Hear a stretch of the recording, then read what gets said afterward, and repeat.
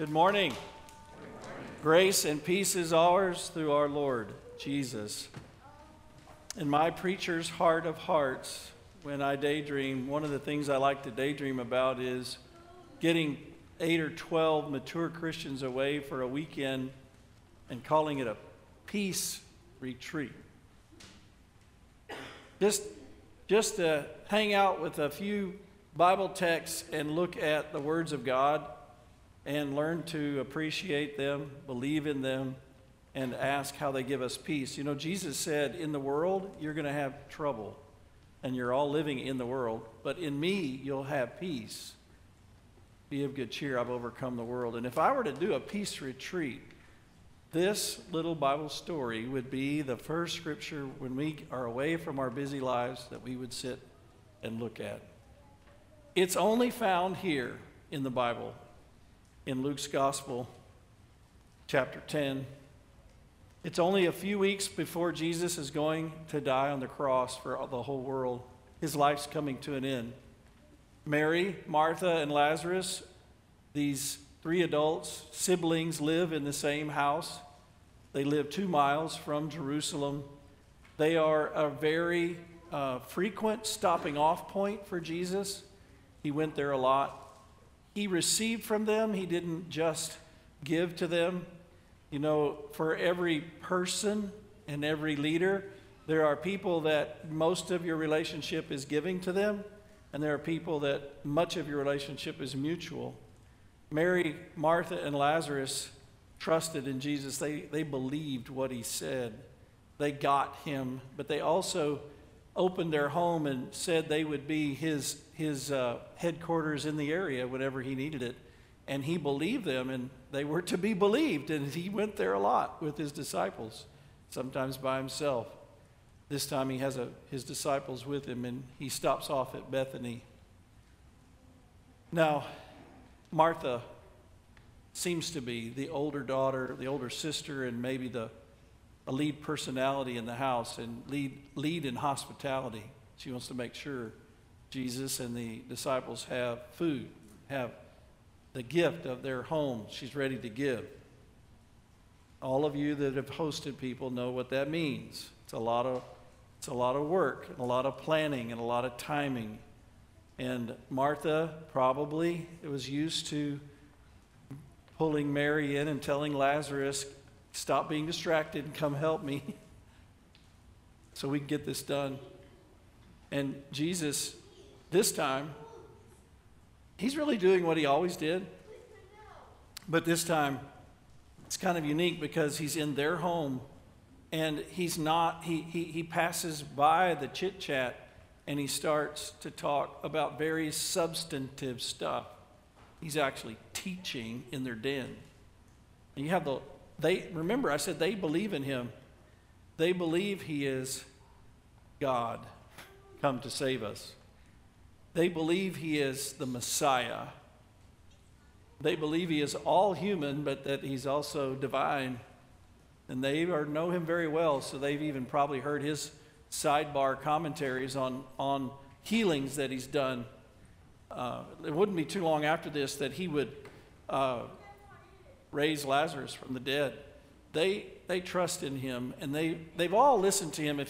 When he raised Lazarus from the dead, Martha and Mary, they read back to Jesus off the back of their mind in their grief the whole story of the gospel, that when you die, your soul goes to heaven and your body is raised up on the last day, and it's all because of God's grace. They knew that. They listened.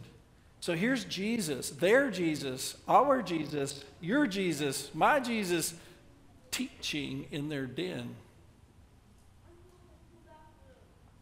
Mary, she is not going to miss this. She wants to hear her Savior. So whatever Martha's marching orders were, she excuses herself from them without telling her. She slips into the den and sits on the floor in front of Jesus, probably he's sitting on a couch. She starts to listen. And Luke tells us the story. It's on page 10. It'll be on the screen. It's not very long. Just enjoy listening to it again. As Jesus and his disciples were on their way, he came to a village where a woman named Martha opened her home to him. She had a sister called Mary who sat at the Lord's feet listening to what he said. But Martha was distracted by all the preparations that had to be made. She came to him and she asked, "Lord, don't you care that my sister has left me to do the work by myself? Tell her to help me." You know, languages have pictures to them. The original language is, tell her to pick up her end. "Martha, Martha," the Lord answered, "you are worried and upset about many things, but few things are needed, or indeed only one. Mary has chosen what is better, and it will not be taken away from her." Are you fascinated by how comfortable Martha is with Jesus? Don't you care? Remember everything I said about her believing who he is? Don't you care that she's left me? I mean, where's your sense here? We're doing this for you. We opened our home. She's got some accusation in her voice. They're close, though. She knows their relationship's durable, and he can handle that. She wants to know what's on his mind, wants his help. She's task-oriented, right? I want this meal to go well, and you can get Mary, of all people, you can get her up and get her to help me. I love Jesus' answer. Absolutely love it. Because it protects Mary and invites Martha. And when he says Martha, Martha, it's very endearing in their language to do that. Martha, Martha. I'm about to tell you something heart to heart between the two of us. You are messed up. You're a big hot mess in your head. You're worried and troubled about many, many things. Like life is complicated, and it's not. There's only a few things in life that are needed. There's only one thing that's needed more than everything else, and it's what I'm doing right here in this den. I'm teaching God's Word. Human beings need to remember and need to know, this is a huge part of this story. Human beings need to remember and know that God's Word is a very precious and hard to find commodity on the earth. I don't mean just passages. I mean what they mean for your soul, where the Word becomes not just the written word, but it becomes a living, breathing word, and it comes into your soul. I am here in your den in living color. I'm God with utterances coming out of my mouth that are about long after you're gone from this life, the one thing that's needed for you. Mary's heard that, and she made a decision to leave helping you, to choose to listen. Now, there's a theme. This is important for your learning to read your Bible like Mary. When you hear this story, if you'll just take a step back, and what I mean is open it up in your Bible. It's in Luke chapter 10, and go to like chapter 8, and then just read real quickly as fast as you can without losing your train of thought. Go through chapter 8, chapter 9, chapter 10, chapter 11. And you'll see Luke, inspired by God, has collected these stories that are in this part of Jesus' life where Jesus and the Father in heaven keep talking about, listen to Jesus. Listen to his word. In that section, before you get to this story, there's this story where Jesus' mother and brothers try to come and get him because they think he's gone crazy. And he says, "Who are my mother and brothers?" And then here comes the same thing he said to Martha. He said, "Those who hear the word of God and keep it safe for themselves. They treasure the word that they hear. My mother and brother would come to listen to me, they would be blessed." Right? After this story, Jesus is healing people and he's changing people's lives, the direction of their lives by the teaching that he gave. He's saving the lost. And some lady says, "Blessed is the womb that bore you. Your mama should be so proud," we'd say in Texas. You know what Jesus said? Truly blessed is anyone who hears the word of God and treasures it. You see how he kept staying on that theme? People kept trying to be more on the visible and the surface and the outward, and Jesus just kept bringing them back to, I am on a mission here to bring you the kingdom of God in his word for your souls and to save you and your soul. And I don't want you to miss it because you're thinking about my mama must be proud, or dinner has to be served, or you might lose your job. Or like in Luke 12, your brother won't share. Jesus was out teaching the word of God, and some guy goes, hey, could you help me? My brother won't share the inheritance with me. Just imagine all these people, including Martha. Jesus watches these human hearts, and we're always dancing around. We're busy and distracted about lots of things. And he brought the thing that saves the soul of all of us lost creatures, the gospel, the good news, the word of God. So he's in the home. Martha, Martha, you're troubled about many things. I wonder if there's any Marthas here today. Is there one that's not? Probably not. We're all Martha at some moments every day, right? You name it. We get distracted by it. It could just be our wandering mind with all, it could be the devil and the demons throwing thoughts at us that are crazy and weird and repetitive, and they keep dragging us down the same old paths. Worthlessness, darkness, temptations, guilt, shame, fears, ambitions. Jesus once said the kingdom of God's like seed that's sown among the thorns, and the pleasures of this life and the successes of this life, as well as the fears and anxieties that's like, choke it out. He saw it choking out Martha, so he invited her to come sit down. We'll eat later. I'm teaching you some really good stuff here, Martha. By the way, notice, for your own sake, dear American, that he's not just saying, Martha, rest and relax. You're too busy and you're working too hard. You need to take a vacation. Vacations are very important and very good. But if you take a vacation and you do not use the rest, even if it's a peace retreat for a weekend or it's a week long or it's a morning, and you do not rest in the words of God that you take into your heart while you're resting, you'll be left as empty as you were before.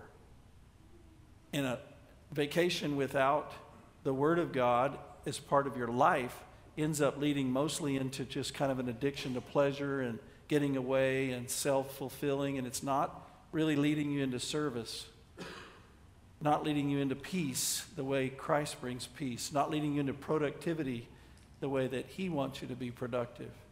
Just a sidebar. Unplug, but then plug into Jesus.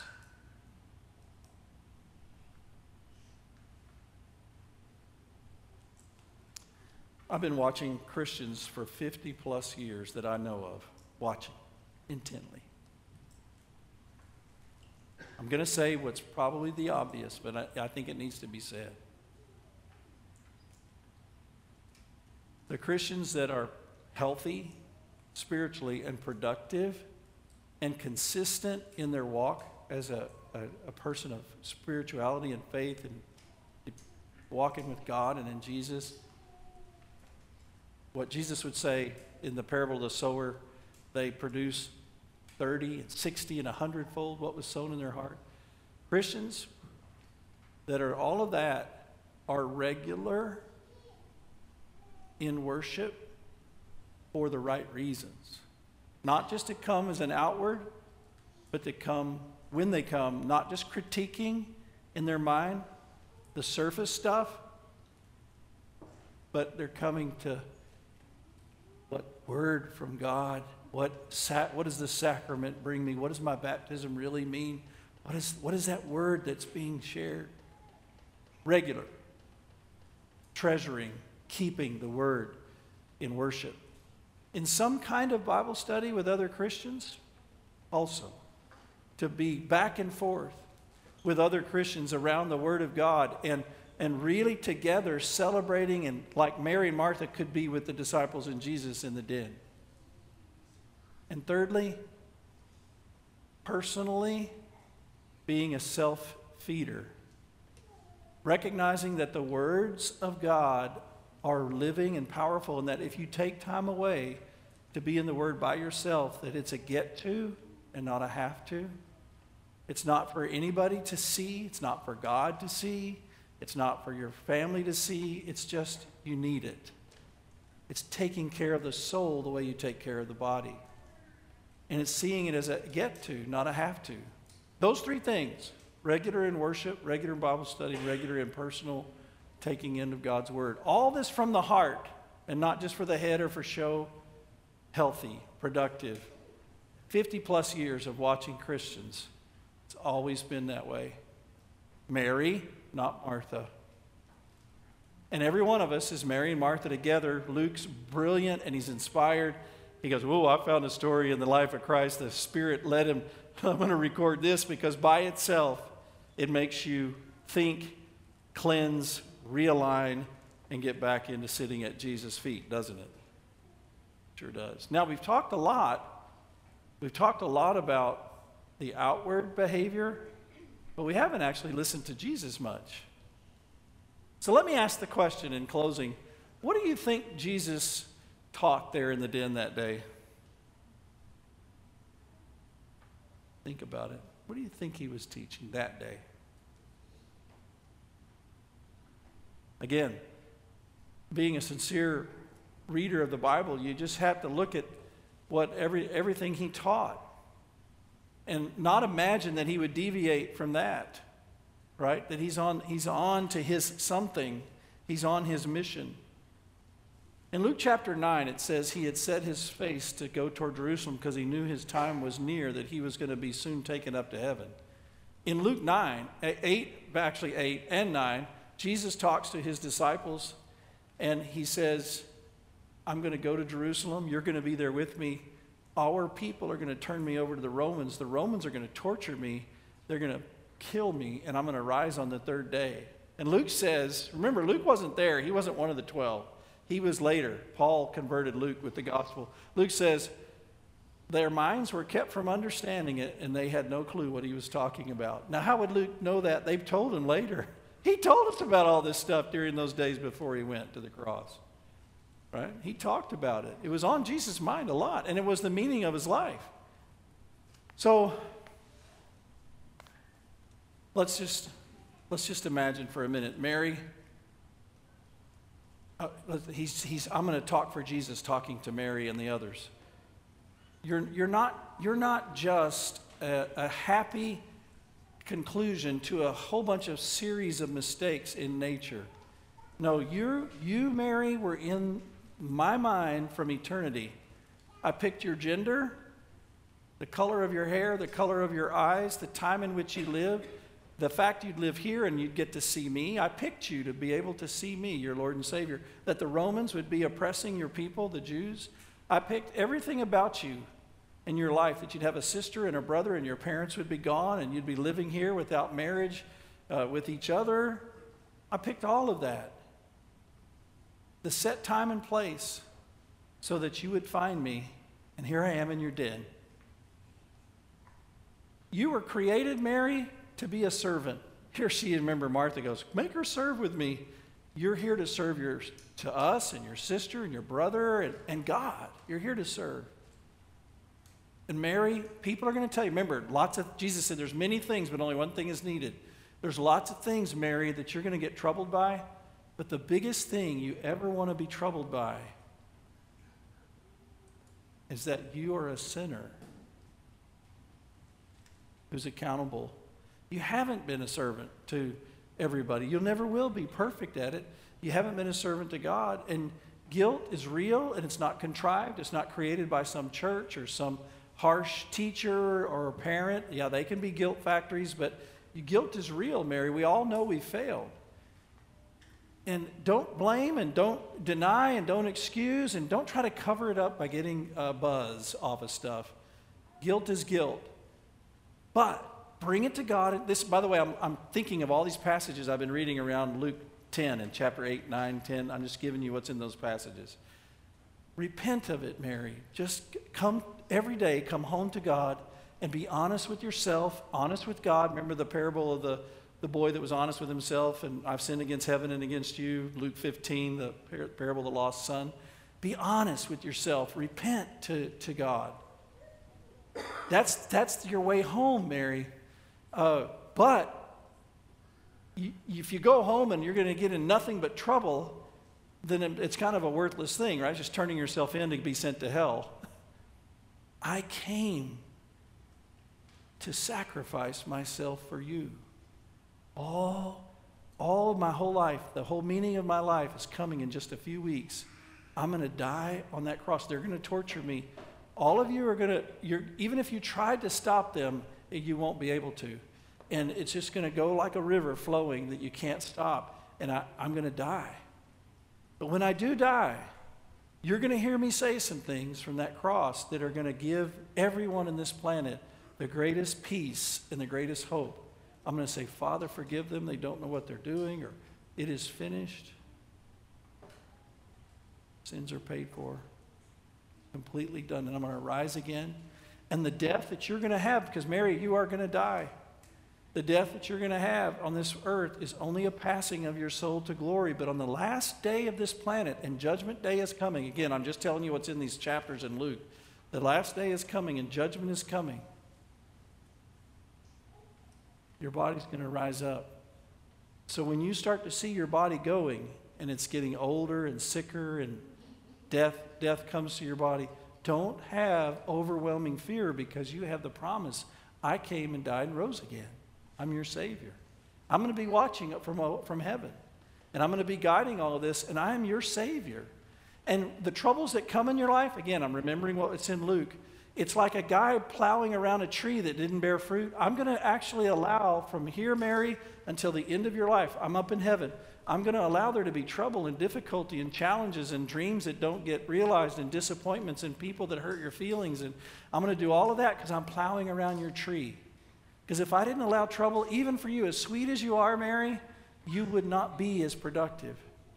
You're most productive when I plow up around you, and you're forced back to realize how to live a life of love and peace and faith in God and beg for it. I'm doing all of that in your life, and I'm going to keep you coming back for grace and forgiveness, so you stay connected to me by faith in me until the moment I send the angels to come and get you. And then that scariest moment, it's going to give way to the greatest joy, because your soul is going to wake up in glory, and I'm going to be your host.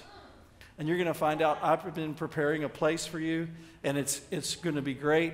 And so this is the story of my life, Mary. And then Martha comes in and goes, make my sister work with me. You see what I'm doing? No.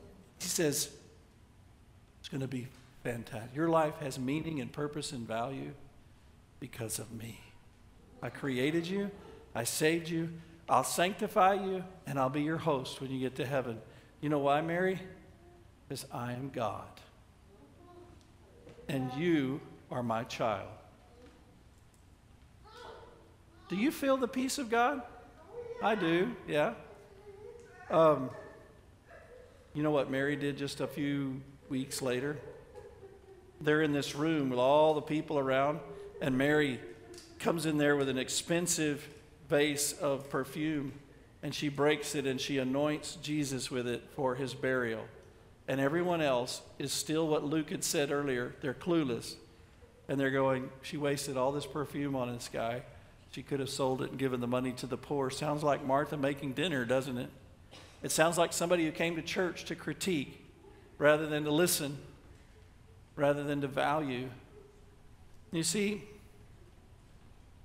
we may not get to have that peace retreat in an away place with just 8 or 12 of us, but we just had a peace retreat in our church. You chose the better part, dear Christians. You chose to be with Jesus today and his people. And Jesus says, it will not be taken away from you.